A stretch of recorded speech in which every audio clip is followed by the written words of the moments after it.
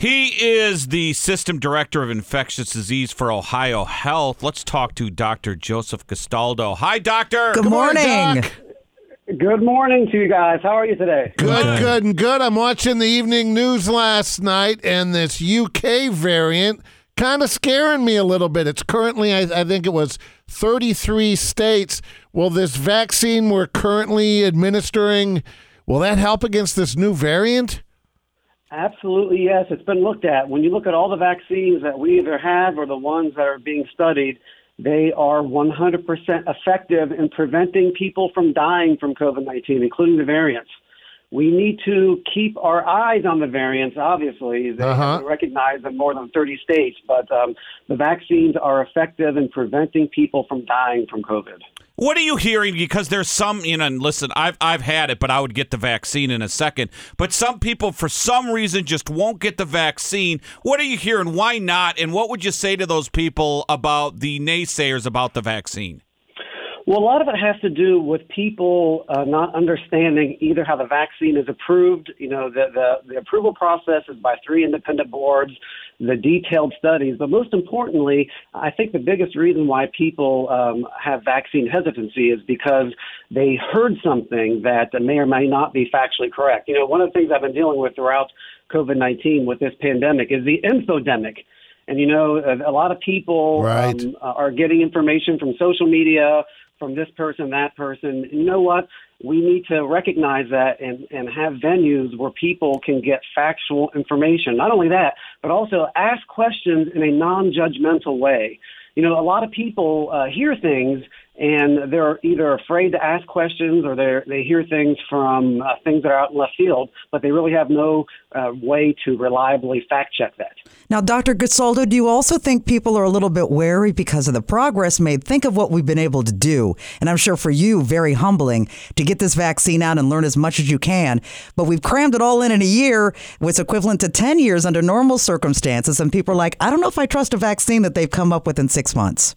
Yeah, let me go through some reasons to kind of explain how we got a very, very safe and effective vaccines out in a short period of time. It was really kind of like an alignment of the stars. Keep in mind, we have learned a lot about this virus previously from very similar coronaviruses. We had SARS in 2003 and MERS, MERS in 2012. Yes, these are different coronaviruses, but we learned a lot already about those. The second thing has to do with the new technology that we have today that didn't exist 10, 15 years ago, specifically with genetic sequencing, where we can map out this detailed virus. This was not available when HIV first hit the scene in the 1980s. Also, too, we have new vaccine platforms, messenger RNA vaccines, adenovirus vaccines. These vaccines have been in clinical trials that have been used since the 1990s. We have used them before, so we have a comfort level with them in clinical trials. In addition to that, we have new vaccines that people are using now. There's a new shingles vaccine called Shingrix. There's a new hepatitis B vaccine that's very, very similar to the Novavax vaccines. Another mechanism was the federal government. The federal government gave a lot of money to vaccine companies because there's not a lot of money to be made in making vaccines. So vaccine companies are very slow in doing it because they don't want to have that financial risk. So the federal government took that financial risk away and said, you know what, here's your money.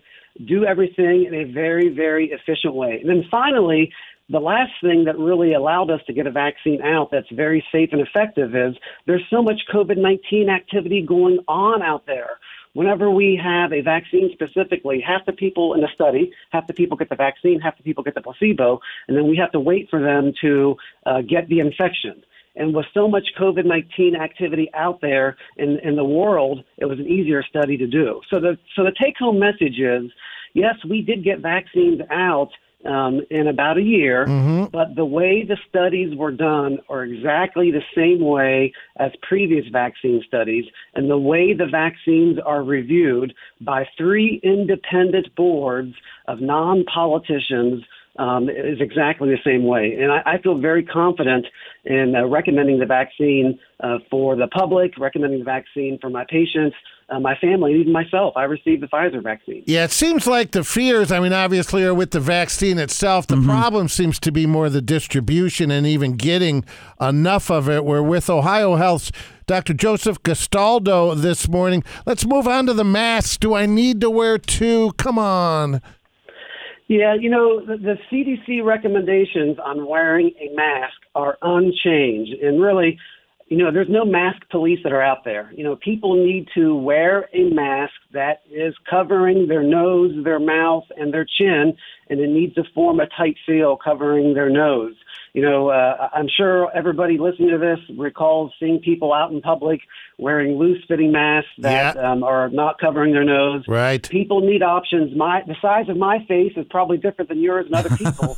But, we don't want to get in the weeds really too much and saying, you're not double layer, triple layer, N95 mask. The CDC recommendations are this: to wear a cloth mask that's 2 or 3 layers, a mask that you can easily breathe through, and a mask that's well-fitted and covering your nose, your mouth, and your chin. I'm happy when I see that. And I think, too, when you talk to the public about messaging with recommendations, the simpler that you explain it to people, the more likely it's to be followed. But, again, people need to have options in wearing a mask.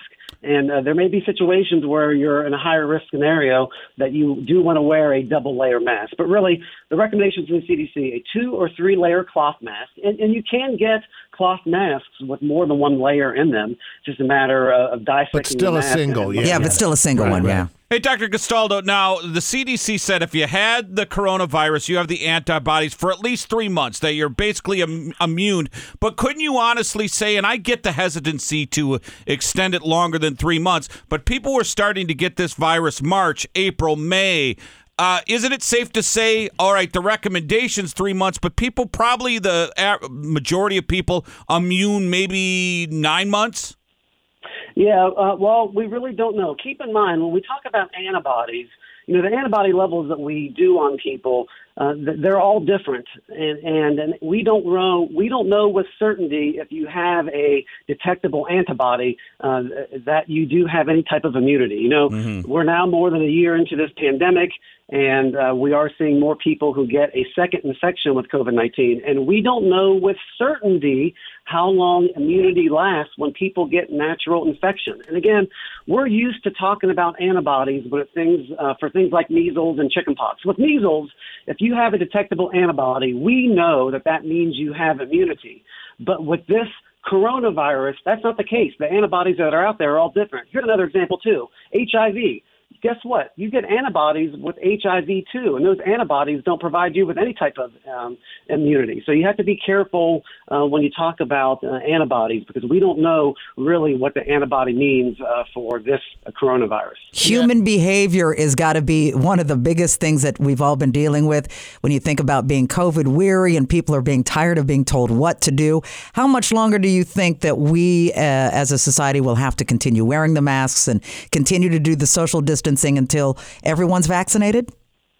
Yeah, well, it's kind of a race against the clock. The whole wild card, there's 2 wild cards in answering that question. Number one is getting vaccines into people's arms. Look, we need to make that a national, state, city priority. We are in the equivalent of a world war. It's a world war not against another country or against each other. We're at a world war against a virus. So we need to kind of get in that mindset. In our country, we still have the equivalent of a mass casualty of over 3,000 people dying on a daily basis. And so that's wild card number one, getting vaccines into people's arms. The second wild card are these variants.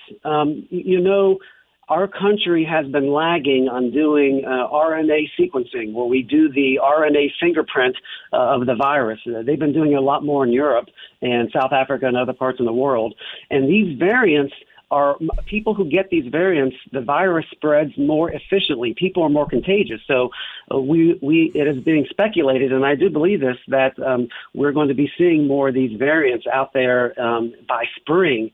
So as we see more of these variants, there could be, and I do believe this, there were more people getting COVID-19 because these variants spread more easily. So really, we're at a race against the clock to get vaccines into people's arms. And Doc, I know we have tons of parents out there, and a lot on even in this building that we're working and have children in school. Have we done it right with the schools? And you talked about misinformation. You hear that the schools are fine and the science says it's safe. What have we done it right with how we've dealt with the schools, public schools? Public schools. So obviously, we need to get kids into school. Kids are having it's having effect on their education, their psyche, development, and this, that, the other. But what we know about COVID with kids is yes, kids can get COVID, and very rarely there are kids who can get quite sick from it. But we do know that kids going to school, when the mitigation practices are followed in schools are pretty safe when it comes to COVID. Where we see that there being opportunities to making that scenario better is with what kids are doing really in their private lives and after school. But generally speaking, schools can be done safely, keeping in mind that we have to follow the COVID mitigation strategies like wearing a mask, physical distancing, et cetera, et cetera. System Director of Infectious Disease for Ohio Health, Dr. Joseph Castaldo. Something that I think's big, maybe I'm on a different planet, but I was just curious about if we've advanced in it. You have people like myself, overweight. I've had 2 rare diseases, autoimmune. I got it, don't know how. I was asymptomatic outside of extreme fatigue for a couple days. Then there's someone who's same age, super healthy. They get sick as a dog for 3 months. Have we learned through research or data at all why certain people are asymptomatic and certain people get really sick and die? Have we gained anything through research on that?